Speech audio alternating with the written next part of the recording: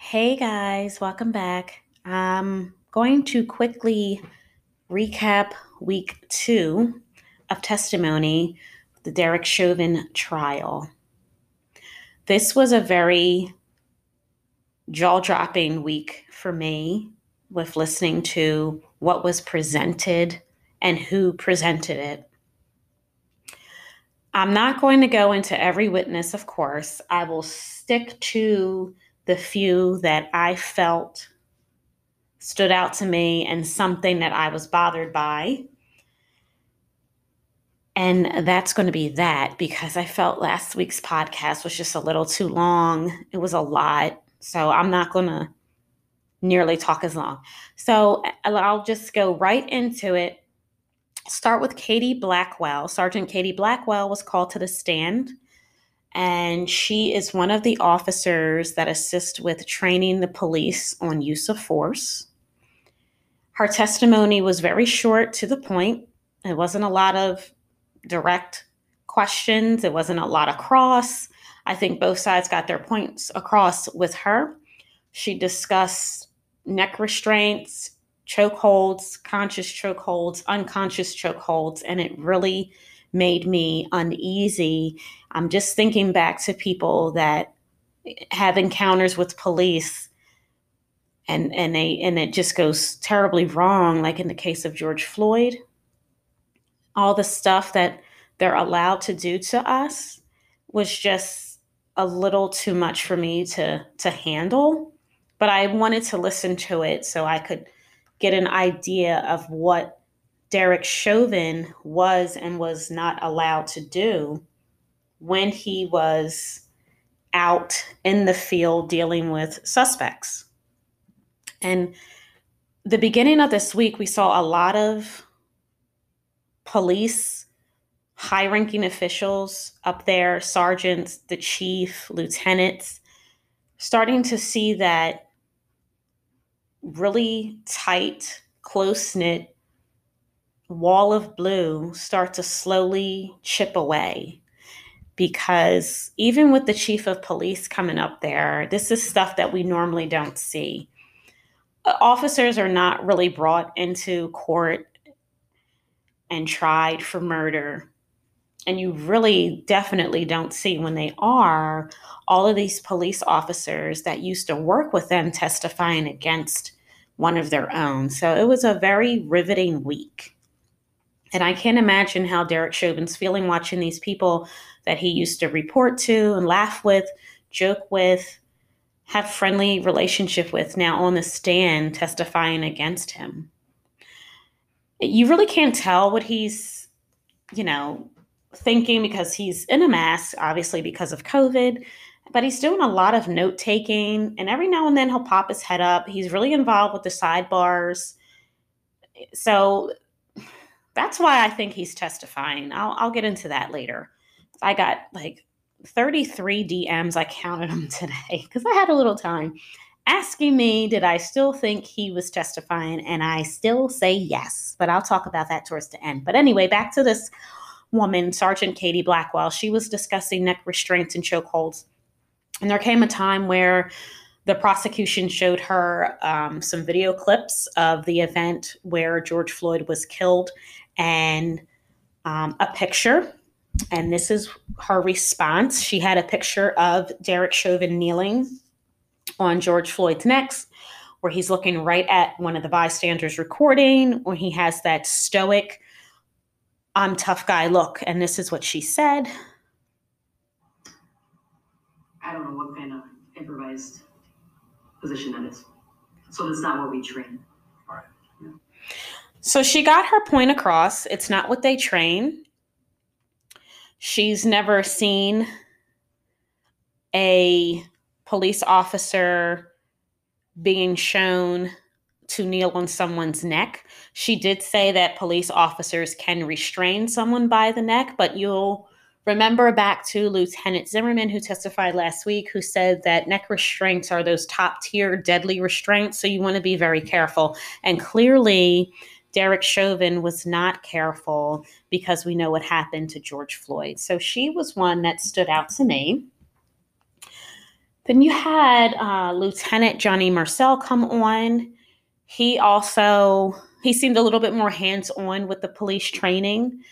He went more in depth with the neck restraints and the chokeholds and what the officers are told they should do in those situations, but they're to be very limited when they're deciding to restrain someone in that manner because certain body parts are very sensitive.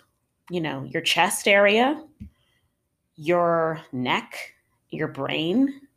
The body in general is sensitive, but certain areas are more prone to injury. So the state was trying to show the jury that, okay, they may have this training and this is what they're able to do, but what Derek Chauvin did was not what was trained. And obviously, he did it in a very long, torturous manner to George Floyd. So those two people stood out to me. And of course, the chief of police took the stand on Tuesday. He was one of the people that I could not wait to hear from this week outside of the medical examiner. So Chief Madaria Arenando took the stand on Tuesday, and he had a very long day of testimony on the stand. It started with, of course, him going into his background, why he became a police officer, and he really started chipping away at what he expects out of his officers. He went into the values that the police officer are to abide by. And one thing that stood out to me the most is what he said. When a suspect is in custody of police, no matter what they did, the police have an obligation to maintain their safety at all times because they have rights. So if you're being arrested for forgery or you're being arrested for rape, murder, you are still to treat the person with respect and dignity because, again, like he said, they still have rights. And he felt that George Floyd's rights were taken away from him. He was up there a while, for about 3 hours, and I felt his testimony was very strong, was very emotional, even though he wasn't really showing a lot of emotion, but he has a passion for his job. You can tell he really likes what he does, and he expects his officers to maintain a certain level of professionalism, a certain level of respect towards each other and the people in the community. He made a point saying a lot of times the police officers are the first government officials people get acquainted with. And so he wants the officers to have a trusting relationship with those people, you know, because you're in their community, you're servicing them, not the other way around. So you treat them how you want to be treated.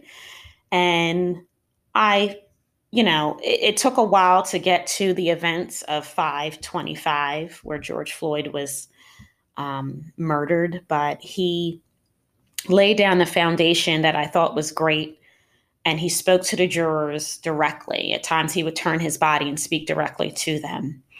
And he talked about the night that he got the phone call around 9:30 at night. It seems a lot of the higher ups were getting phone calls at that time. And whenever there's a critical incident of that nature, it seems like all of the people that are the ones that people don't necessarily see do have to act. So he came and he was briefed on the matter. And one thing that stood out to me was he didn't know that there was a bystander video until midnight going into the next day. He got a phone call at midnight, and the person said, "Did you see your officer choking and killing that man?" So his spidey senses went up. And he did admit when he initially looked at the video that he was made aware of, he couldn't really tell exactly what was going on. So I don't think he or the other people around him really knew what to do. They were still getting information. But when he did get this phone call from this community leader at midnight, he then saw the video and then felt like, wow, this is just not what was supposed to happen. And he was very touched, not touched, that's not a good word. He was moved by it. He just couldn't believe it. And as we know, Derek Chauvin and the other 3 officers were fired less than 24 hours after the chief viewed that video. So that was very damning testimony, because this is the man that fired you. This is the man, this is your boss. Like, this is, whatever happens or it's going to happen, this is the guy who has, the final say. So seeing a chief of police come in and testify against one of his former officers was very powerful. And he's a man of color. So it spoke volumes to me seeing that. And he had a very interesting exchange with Derek Chauvin's defense attorney, Eric Nelson. And I'll play a little clip of that. He was discussing when he viewed the video and how he felt and why he rendered the decision to fire Derek Chauvin and the other 3 officers. So I'll play what he said. To indefinitely place your knee on a prone, handcuffed individual for an indefinite period of time. So the issue that you take with it is the length of time? Counselor, there's a couple of issues, and one of those, again, is, as you noted, receiving the information. Is the person a threat to the officers or others? What is the severity of the crime? Are you reevaluating and assessing the person's medical condition? So all of that critical thinking, that's really key for me in terms of why I vehemently disagree that that was the appropriate use of force for that situation. Okay, so he had a problem with the timing of how long Derek Chauvin was on George Floyd's neck. He had a problem with the overall mannerism that he displayed. He had a problem with the de-escalation that was not done once he gathered all the information. And going back to Katie Blackwell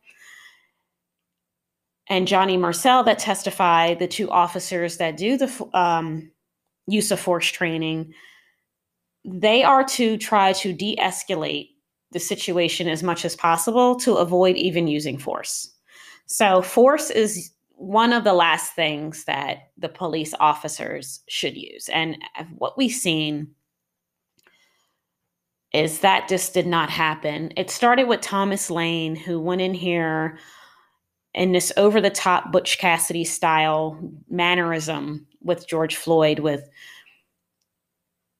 put your fucking hands up and showing his gun. And that really got him worked up. I said this last week. So this kind of started, this was not a situation where 2 calm police officers are coming because they got a call over bogus money and a man refusing to come back in and return a pack of cigarettes. How Thomas Lane approached this was that he just saw George Floyd committing the most heinous crime ever. And he really wanted this guy out of his car and into the back of the squad car and off to the station. So, it just did not, there was no de-escalation. It went from getting him out of the car, sitting him down on the ground, then walking him all the way across the street, trying to force him in the car. At this point, he really didn't know what was going on because he kept saying, what did I do? And Thomas Lane used the word forgery, and he probably was like, what? So, there was no de-escalation. So the chief, again, was up there for a while. And I think that both the state and the defense got what they needed out of him. The state more so got what they wanted out of him because it's their case, and he made the ultimate decision to fire because he found what Derek Chauvin did was just totally unnecessary and not what they stand for. And he went on national television last year and said that this wasn't a lack of training issue. This was a Derek Chauvin issue, and he knew what he was doing, and he said it was murder. And that's that. The next person I felt, I couldn't believe this, was Dr. Martin Tobin. Nobody knew this guy was coming. Well, we didn't. The state knew, and the defense probably knew.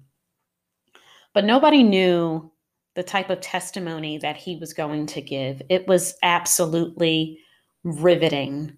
I've watched a lot of court cases, and real ones, not the ones we see on Law and Order.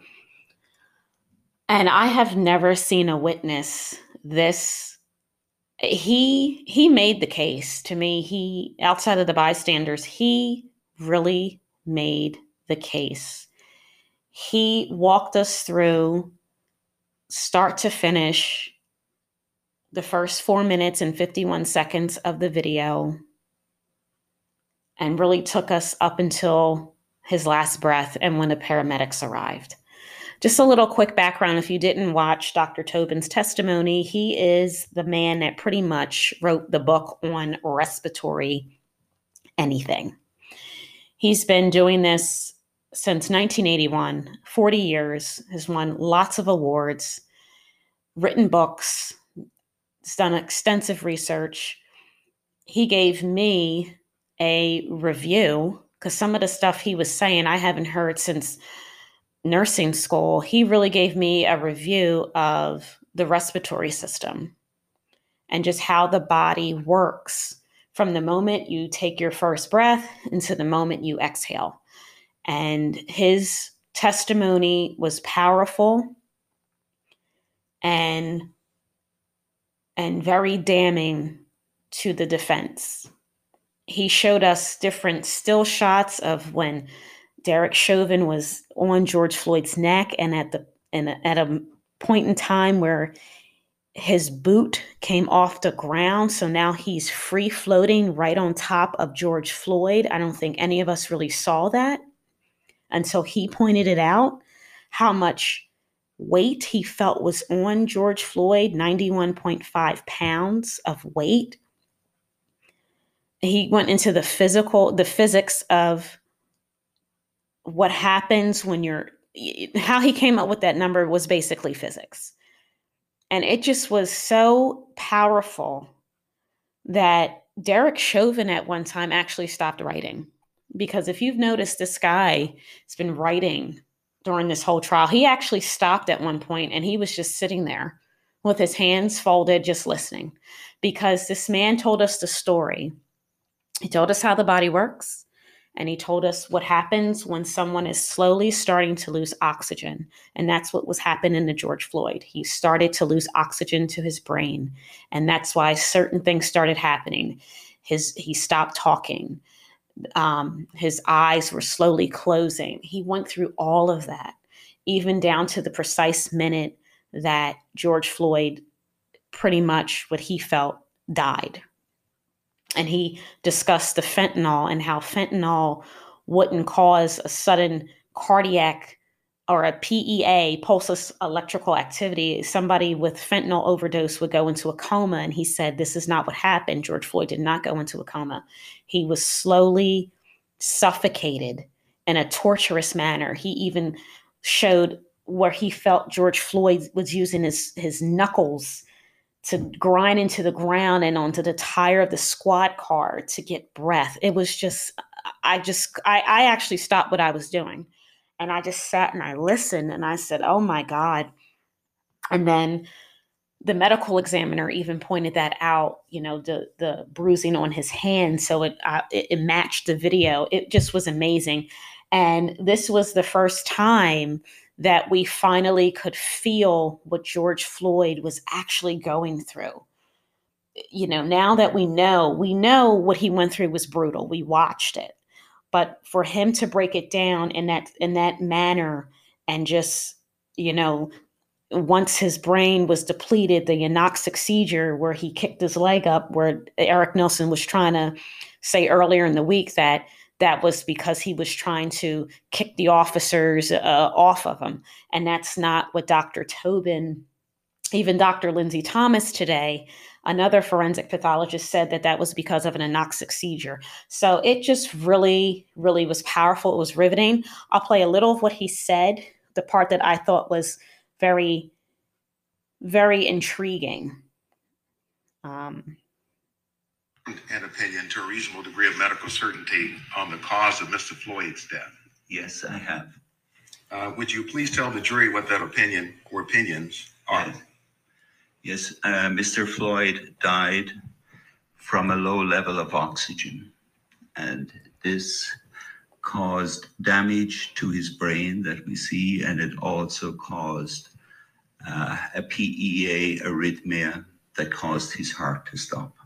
And by PEA, you mean pulseless electrical activity?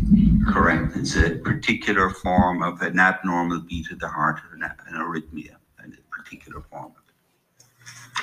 Have you formed an opinion to a reasonable degree of medical certainty as to what the cause is or was for the low level of oxygen in Mr. Floyd? Yes, I have. Would you tell us what that is? The cause of the low level of oxygen was shallow breathing, small breaths, small tidal volumes, shallow breaths that weren't able to carry the air through his lungs down to the essential areas of the lungs that get oxygen into the blood and get rid of the carbon dioxide. That's the alveoli at the bottom of the lung. What happened in the case of Mr. Floyd that relates to the shallow breathing that resulted in his low oxygen? So there are a number of forces that led to that the size of his breath became so small. And so there are a series of forces higher up that are leading to that. And the main forces that are going to lead to the shallow breath are going to be that he's turned prone on the street, that he has the handcuffs in place combined with the street, and then that he has a knee on his neck, and then that he has a knee on his back and on his side. All of these four forces are ultimately going to result in the low tidal volume, which gives you the shallow breaths. Okay, so you guys I don't know if you guys watched it, but he was up there a while, and he really went play by play of everything that went on. And as you heard, he died from hypoxia. And he said there was no way the fentanyl caused it, and he just wasn't convinced. And this was the first time I actually saw Eric Nelson completely bomb on cross-examination. It just didn't work. There was no way that he could cross-examine an expert. He could try to poke holes in little things, and of course jab that he really wasn't the one that actually saw the body. All of his opinions was from information he was given, but he came very prepared, this man. He came with charts and diagrams, and just you could tell he took a lot of time on this case, and he did it on his own accord. He was not paid for this. He wanted to just do it. He admitted that he's never done something in this type of case, for this type of case. So he was very credible. And again, Eric Nelson just really floundered on the cross-examination. And back to that prone position that Dr. Tobin mentioned, the use of force trainers also mentioned that there was a lot of talk this week about that prone position, because when you're in the prone position, when you're laying, especially when you're on concrete, like Dr. Tobin had brought up, it's hard, it's a very hard surface, and your body is in a position where it can't get adequate gas exchange. And Dr. Tobin even mentioned at one point the left side of his body was almost like the lung was removed because there was really no air getting into it. That's why George Floyd was just really trying to force his shoulder up. You see that in the video. And Dr. Tobin said that's because he was just desperate. And it became so desperate that towards the end, he was, using his knuckles and just anything to try to get air in. And one other thing that he pointed out that I thought was interesting was about the handcuffs and the fact that they were tight, and the officers, you could see them pulling on the handcuffs and jabbing him and pushing his arms up. It just was very, very damning for the defense. And it was obvious on cross that there was really nothing Eric Nelson could do or say to try to pick apart Dr. Tobin's testimony. So that was probably the best witness that they've presented thus far. To me, if people had doubts up until then, I think Dr. Tobin really cleared them out with his testimony. And the next person that came today was Dr. Lindsay Thomas. She is a forensic pathologist who trained Dr. Andrew Baker, the one that actually did the autopsy, and she was talking about what she felt. And she pretty much said what Dr. Tobin did, that this was a hypoxic event. And she went into different reasons of why. She even discussed contributing factors and what that means, that, okay, he may have had heart disease or he may have had drugs in his system, but what ultimately caused his death was this hypoxic event that was brought on by Derek Chauvin and these other two police officers that were using their body weight to where George Floyd just could not get oxygen and get himself into a reasonable position to get that oxygen.